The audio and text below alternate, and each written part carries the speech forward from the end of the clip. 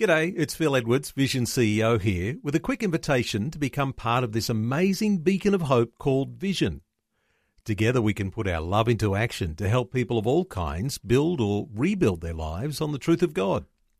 Please consider the part you can play during our upcoming Visionathon appeal, remembering that it's your support that makes Vision possible, including this podcast. Audio on demand from Vision Christian Media. Want to win in life's challenges? To know the will of God and have more passion for Him? Practical help right now with Tak Bhana and Running with Fire. Hey, we're looking this week at stillness and waiting on God. Instead of being busy, rushing here, rushing there, from dawn to dusk, from the moment you get up till you go to bed at night. Just so much to do. I talk to people and say, how's it going? Oh, I'm busy.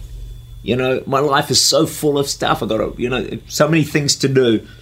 And one of the problems with that is we struggle with a spiritual deficit disorder. In other words, an inability to stay connected with God, to pay attention to God throughout the day. So we go through our days serving God, working for God, loving God, all the rest of it, but we don't connect with God because we've got this deficit in our lives of paying attention to God.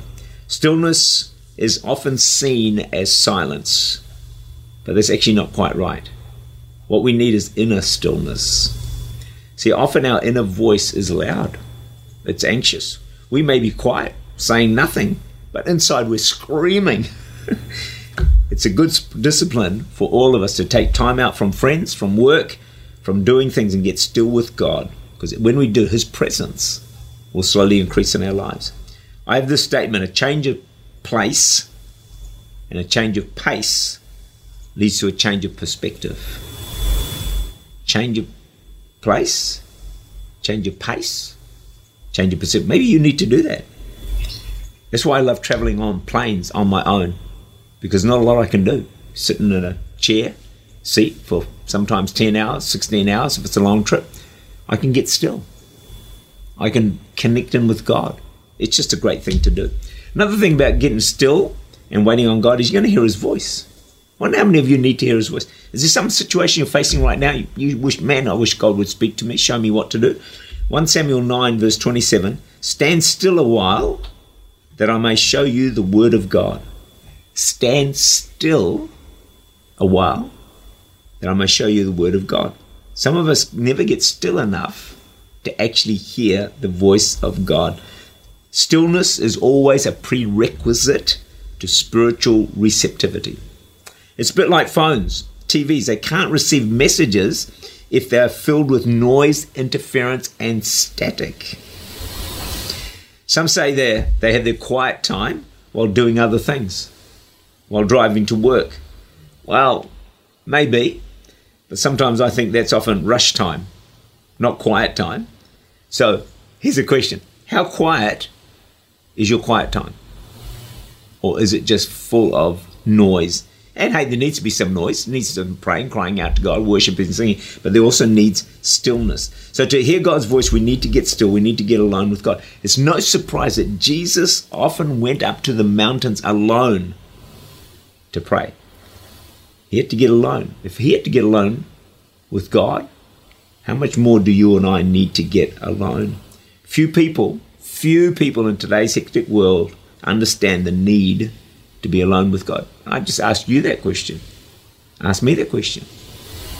Do we understand our need to be alone with God? It's just such a powerful thing to do.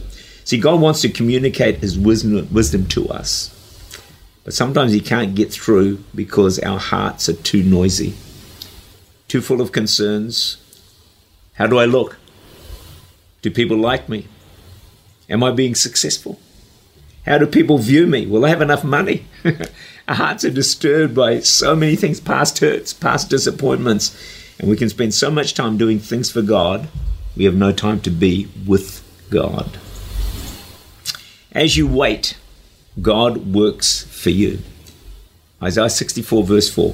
For since the beginning of the world, men have not heard nor perceived by the ear, nor has the eye seen any God besides you who acts for the one who waits for Him. what this verse is actually saying is that most of us have never understood from the beginning of time that when we wait on God, he actually works for us. Another version says he shows himself active for us. I actually put this to the test once. I said, okay, God, I'm not going to do anything about this situation. I'm just going to wait. You said you'll show yourself active if I wait for you. So I waited, and guess what? God worked for me. Say it again. The Bible actually works. It's time to wait and get still before God. Tak Bhana is the Senior Pastor of Church Unlimited in Auckland, New Zealand. For more information, to make contact or to listen again, look for Running with Fire at our website, vision.org.au.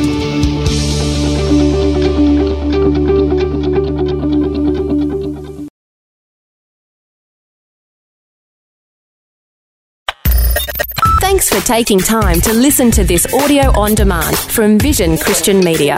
To find out more about us, go to vision.org.au.